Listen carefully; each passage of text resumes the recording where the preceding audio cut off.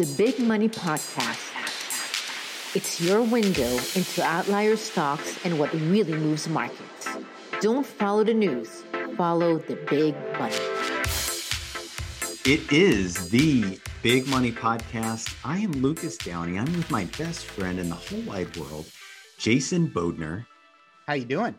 We are the co-founders of Map Signals, and we follow the big money. So there's a lot of people who focus on fundamental analysis, technical analysis. We've spent our whole career at Map Signals trying to decipher what the big money is doing, because Jason and I spent years on Wall Street trading desk handling massive order flows. And that's people going in and out of stocks. And so that's why we're qualified to talk about the big money. And so this is going to be a great episode, Jason, because you were the big money, Luke. I was the big. I've always wondered if we could get tattoos that say big money on the chest. So, but I think in this blog post, Jason, last time we spoke, it was 2 weeks ago, and we talked about the big money index, which is by far our most popular index out there, that it was signaling red. And then lo and behold, last week, things were getting crazy. This week, things are getting crazy. Crypto's crashing. So rewind the tape a little bit. Why do you think that the big money index was signaling red? Like, what was it saying to us? Because clearly it was right about something. The timing was almost perfect, I want to say. Yeah, well, when we were looking at the big money index, and I don't know if you can share it, you can go over it, but people can log in and see our big money index in real time. It's really cool. It updates every day. You can mouse over and see where it's going. A couple of weeks ago, it just almost kissed overbought, right? And then it started to fall and it was deteriorating. We saw buying slowing and we saw selling picking up. And what does that mean? That just meant the buyers were exhausted. They needed a break and selling came to town. It started to show up, and we gave that heads up saying, hey, big money index is deteriorating. Looks to me like we're about to see some volatility, some lower prices, right? Yeah, totally. I mean, look, I just think that it's really cool how, this thing can be deadly accurate, and people write in all the time and talk about just how great the big money index is. And I'm going to pull it up on the screen real quick. We have computers. And look, here's where we were. And so for people that are listening in, they're not watching the video of our pretty faces. I'm hovering over the big money index. This is on our website. The blue line is the big money index. And so we were saying that it was signaling red right about here. This is May 5th, because I remember we published our last podcast on May 6th. So we were looking at data here and almost went overbought, but the quality of the buying and the selling just wasn't there. And so that's why it was flashing red. And as you can see, this thing went straight down. So it effectively went to it was from 80% down to about 69%. And then the last 2 days, there's been a little bit of stabilization. A little bit of a pop. Let's just characterize what this is for those unindoctrinated, right? The big money index takes up, it takes all of our big money buys and sells when those big, massive accounts, we're talking pension funds, hedge funds, institutions, ETFs, all these people that manage truckloads of money, big money. When they pile into stocks in a big way, or ETFs, or out of stocks or ETFs in a big way, it makes a signal for us, right? Yep. So we grab up all those buy and sell signals over 25 days, and we create a ratio in terms of buying. All that means, when Luke said we went from nearly 80% to 69%, it just meant 80% of all of our signals were buys, and that dropped to 69% of all of our signals were buys over the past 25 days. So it gives us a smoothing effect to sort of it's kind of like surfing the market, kind of slowing it down for you. That's what the big money index does. It allows us to see, because it's been kind of chop city recently, but rarely does it just turn on a dime until it's at those extreme levels, like extremely oversold. And you and I are looking at time to get our buy tickets out and strap on those helmets, right? Yeah, look, I mean, and I'm sharing the screen. And that was March again. of last year. You can't see it in this chart, but go ahead. Yeah. So this is only basically a year, but what we're trying to do, what Jason and I are trying to do at Map Signals, we are trying to think of where the data is going, not where it's at today. And that is what a lot of the big money accounts out there used to talk to us. I remember having these conversations. They just wanted to talk about where it's going, right? It's not where we are. And so the quality of the rise in the BMI 2 weeks ago, it just wasn't there. And so I have another chart up on my screen. So if you're not able to see this, if you're not watching our YouTube video, these are the daily ETF buys and sell signals. And I'm telling you, this is super cool because you can see that Friday was a huge, big ETF buy day. This is Friday, the 6th, May 6th. May 7th. Yeah. May 7th. I remember looking and talking to you and saying something about this is extreme. Okay. And it lined up with that flashing red signal, because you can look on this chart. Anytime we've had these big, buy days in ETFs, they tend to be, not always, mark near-term tops in the market. So you see one, a few that happened here in early January of 2021. You can see the market fell. You had another one here in November. The market was choppy. So, I mean, at the bare minimum, it's chop city. Here's one that the market actually was a peak. This is back in September 1st, looks like, of 2020. And then it also happened again right here in June of 2020. So again, this usually prefaces exuberance, just people that are late to the party, your last buyers, the last people in, they're usually the first people out. And then what do you see right after that? You start to see some red. I'll zoom in a little bit here. Yeah, you can see the selling. Don't forget the red. Yeah, usually coincides with troughs. Yeah, so, and the red is usually trough. So back to your point, my favorite athlete, Wayne Gretzky, what did he say? He said, skate to where the puck is going, not to where it's been. So when you say we're looking for where big money's going, yep, not where it's been, yes, we need to see where it's been. But by knowing where it's been, we can guess where it's going. So that's exactly what you're saying. All of a sudden, that big money index starting to deteriorate from 79.6 to 78 to 77. Hello. Yeah. We're going to expect lower prices. That's what we were out there telling people. And, to your point with ETFs, hey, we got massive buying at a nearly overbought level.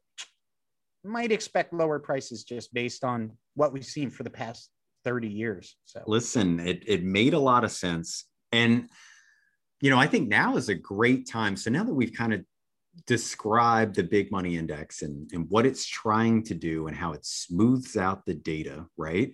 Yeah. Let's look at what has happened today. And so, by the way, it's May 19th. Crypto crashed this morning. It looks like it's starting to rally a little bit here.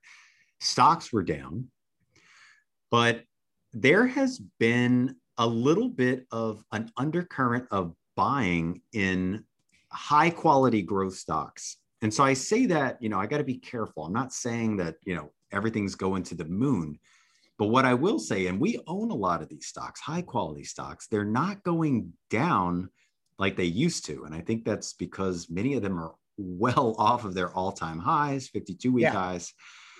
There's only so far these high quality stocks are going to go, is my impression. So what are your thoughts there in terms of, our bases being formed? Is a bottoming process looking to be there for certain pockets of stocks? Yeah. So it's really cool because over the weekend, we just described those big money buys and sells, right? Well, you also get big money moving in and out of stocks that don't make signals. It's just showing, hey, there's a lot of volume. Something weird is going through here. So make a long story short, over the weekend, I looked at all the signals we were getting from the prior week, and I tried to isolate out stocks that were seeing money inflows without making a buy signal yet, because to get a buy signal, it's got to be really at the top end of the range. And lo and behold, what did I see? I found 25% of the stocks that saw money moving into them without making a buy signal were growth stocks, stocks that had, superior 3-year sales and earnings growth and profit margins. These are all the stocks that have been pounded since March. So in a week where indexes were lower and stock prices were lower as a whole, we saw some inflows into those growth stocks. So that's that sort of sneaky buying that you were talking about, those little green shoots. Like, where's the money actually moving into? Oh, it's into an area that's been hated. And why, that's interesting. Got a chart up on my screen to kind of like, I'm going to narrate a little bit about what you're talking about, because, if it's not making a buy signal, it might be some short covering, right? These are guys and girls that are already short. They're saying, wait, a lot of these growth stocks, they've come down so much, maybe I'll just cover it a little bit. And that's what you can see in this data. And so this chart that I have on my screen here, these are the daily buys and sells for stocks. Okay. So 25 days of this is going to make the big money index. That's right. Yeah. So I'm zooming in here just so everybody can see a little bit. And we're going to have this all on the website soon, hopefully in the next month or two. But you see a lot of that red. Mm-hmm. But going into Friday, we start to see little bits of green. And even yesterday when, the markets were a little soft, it wasn't like, a death march for stocks. So, well, certain stocks. That's right. So are you able to show us the big money signals, the amber bars? Do you have that up or no? I don't think so. Okay. No problem. But basically, let me share that again for a second. But ultimately, if there is stabilization in what's getting sold, and what do we know that's been getting sold? It's going to be the tech stocks, right? Well, if they growth, in growth, and we're looking today, I'm looking at the NASDAQ, and it's already rallied from lows. I think it was flat. So, I mean, there's a lot of trading that's going on. That leads me to believe that there could be a big bounce. And I'm not saying that, we're going to the moon. But for a lot of these high quality names, companies that make great earnings, revenue growth, all of that, regardless of inflation fears, I think a lot of the selling is probably overdone, or at least most of the way done. So, and the data kind of confirms that too. Yeah. And I agree. When we went over it over the weekend, there's tax fears. And a real quick answer to that is, I think Biden's bringing a lot to the table, prepared to walk away with little. It's going to be tough to win the midterm elections, even if you're attacking rich old ladies and trying to take their dividend income and tax it. Even still, that's going to be tough. There's the high PE multiple fear. We were looking at 3 times the 100-year median of 15, stocks trading at like 42 with a trailing PE, but the forward PE was actually 21. And that's before prices fell and before earnings are rising. So, price over earnings are going up, PEs are coming down. So that took care of that fear. And then you got, this growth tech reopen is going to take over everything. But that whole factor rotation, to your point, it's just gotten to these extreme levels where that rubber band's got to sort of snap back a little. And I think that's what we're seeing with that sneaky buying of growth and tech last week. And it wouldn't surprise me if we saw it more this week too. And I'll do the same study to follow up. But, you know, I know how we're positioned on our own portfolios, and we have a lot of this growth stock, and there has been pain, but there's also been a little bit of relief this last week. And it got to levels where, what are you telling me? Yeah, kind of hard not to buy down here, right? Because it gets so distorted. And, you know, if I could share my screen for a moment, I don't know if I can. Yeah, share screen. No, you disabled it. But basically it was like the our big money charts, when you see big money buying over, you know, 20, 30 years. I'll make it really easy. You could get a growth stock like a Facebook, for example. We all know it went parabolic, and then it had that moment where everybody thought, oh, it's over, you know, whatever the reason, lawsuits, earnings miss, whatever, the stock comes down 25%. And then lo and behold, you look 3 years later, the stock's up another 150%. That's kind of growth. That's what happens. It's a more bumpy ride. It's volatile, but in the long run, yeah, you know, I just don't think growth is over right now. Wall Street doesn't love it. That doesn't mean it's over. You know, yeah, they think it got overheated. They wanted to put it back in its place. They did. Now we're starting to see little nibbles, little goldfish nibbles, little minnow nibbles, and it might continue. But if I'm going to bet on stocks with my own money, it's going to be those outliers, those companies that are growing sales, growing earnings, making big profits, moats around their business, doing something unique and special.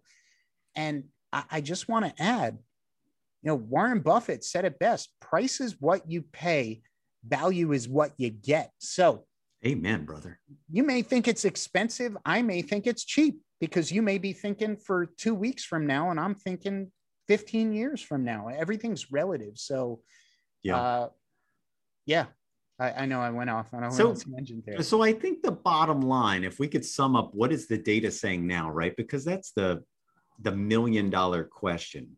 And I think ultimately, I think growth stocks, quality stocks are going to bounce in the near term. So it might not be today, might not be tomorrow, but over the next week or two.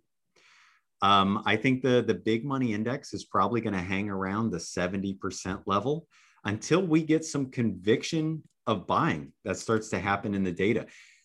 And of course, if we don't, you know, we could fall a little bit. I think some of the dividend stocks are probably extended. You know, I know that a lot of those names like the S&P 500 really hasn't pulled back that much. I think going into today, it was down, 250 basis points on, you know, year to date, something like that, or no, from all-time highs. So that's big.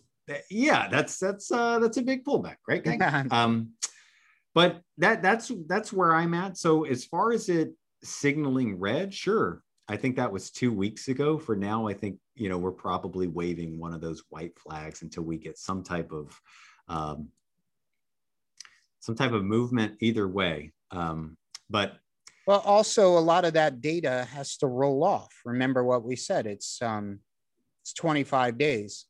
So a lot of that volatility that's working its way through the system, don't forget, you know, 5 weeks ago, there might have been extreme selling on some of these growth names. So everything shifts down. And as time rolls off, the whole landscape changes a little bit too. So it'll be really interesting to see how our data unfolds, because you need those prior highs that were so high roll off in time, and then they start to come down, and it becomes easier to pierce that level. So I would anticipate, you know, maybe late summer, even early fall, depending on how long this chop continues, we're going to start seeing some buy signals in some of those outliers again. Oh, definitely. And I think this is a great time to transition. And I've got the perfect outlier for today's podcast, which is sponsored by Juice Busters. I'm kidding. We're just talking about juicy stocks. And this is a great one that we have owned for years and managed accounts. We still do. It's one of my largest positions in my personal accounts as well. And it is tied to crypto. So we're going to get some crypto bugs that are going to be excited about this. And it is PayPal Holdings Incorporated. I've heard of it. It is a phenomenal company. They just print money. And, last I saw, even with crypto, Bitcoin, everything was down. I think the stock even rallied a little bit. So, if you're looking for something that tends to be a little bit less volatile than crypto, but also, is going to translate into gains as long as crypto continues to, gain more and more traction, PayPal could be the play. So over here on the left, that's just a 1-year chart looking at only the technical big money signals. And it's just been buys. There haven't been any sells in PayPal. And more importantly, if we take it back to 2015 and we just look at how many times PayPal has been a top 20 stock, and that means this was the top stock for the week. That means it had great fundamentals. It had great technicals. There appeared to be buying under the surface, and you can see very clearly that stairway to heaven. I mean, that chart excites me. That is, look at that. It's beautiful. The stock is up 513% since September 20th, 2016. It's been on there 45 times. Yep. Hey, look at that right above it. Performance since last signal down 20%. Do you want to sell that or buy that? I want to buy it. You look at it over here, right? You got this little bitty, pullback here. And listen, that's the thing. It all comes down to timing, man. People are worried about what's the market doing today or tomorrow. You stretch that thing out over years and you focus on a great outlier company. Down 20% looks like an opportunity to people on the sidelines, at least from my vantage point. So great company. Yeah. Wow. Yeah. Does it all. Digital payments. It's in your wallet. Owns Venmo, crypto, the whole 9 yards. It prints money. Outlier, right? That is it. That is juice. That's what we want. We want juice stocks. There are plenty of them out there, and they don't get stressed if you've been buying some outlier stocks and all of a sudden they're under pressure because of this tech unwind and rotation into real world economy. And don't listen to all the pundits. You got to go where companies, you're buying pieces of businesses, and these businesses that fire on all cylinders. If I want to buy a story, I'll buy a book at Barnes and Noble. If I want to buy a business, I'm going to buy an outlier stock.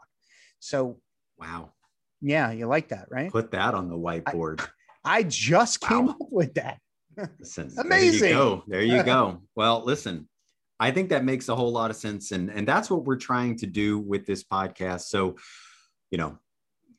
we're finding these outliers through this big money process. It's super unique. It's super cool. We got to see it, front stage, front seats, front row to the Wall Street trading.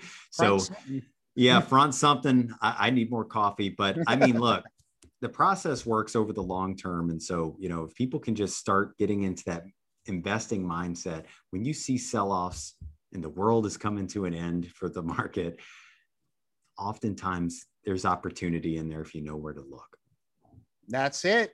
Always spot the opportunity. And if you're, committed to owning outliers, the best of the best, the 4% of stocks that account for 100% of the gains over treasuries in the past 100 years, then, sit back and relax and enjoy the ride. It may be bumpy every now and then, happens, right? So anyhow, this one was good. Fun. Got to the point. I love it. So we will keep going. And then hopefully by the next time we do this podcast, we have some more interactive charts to share. So we're working on it. We're working on getting lots of functionality and fun stuff to play with. Toys. Toys. We like. All right. Well, with have that, a good one. I will talk to you soon. Hasta la vista. Don't follow the news. Follow the money. Big money. All right. See you, my man. Bye. Bye.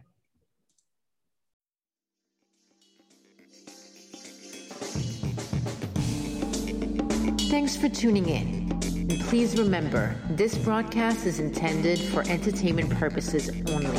Investments can carry substantial risks. Before you make a financial decision, you should first consult your financial advisor.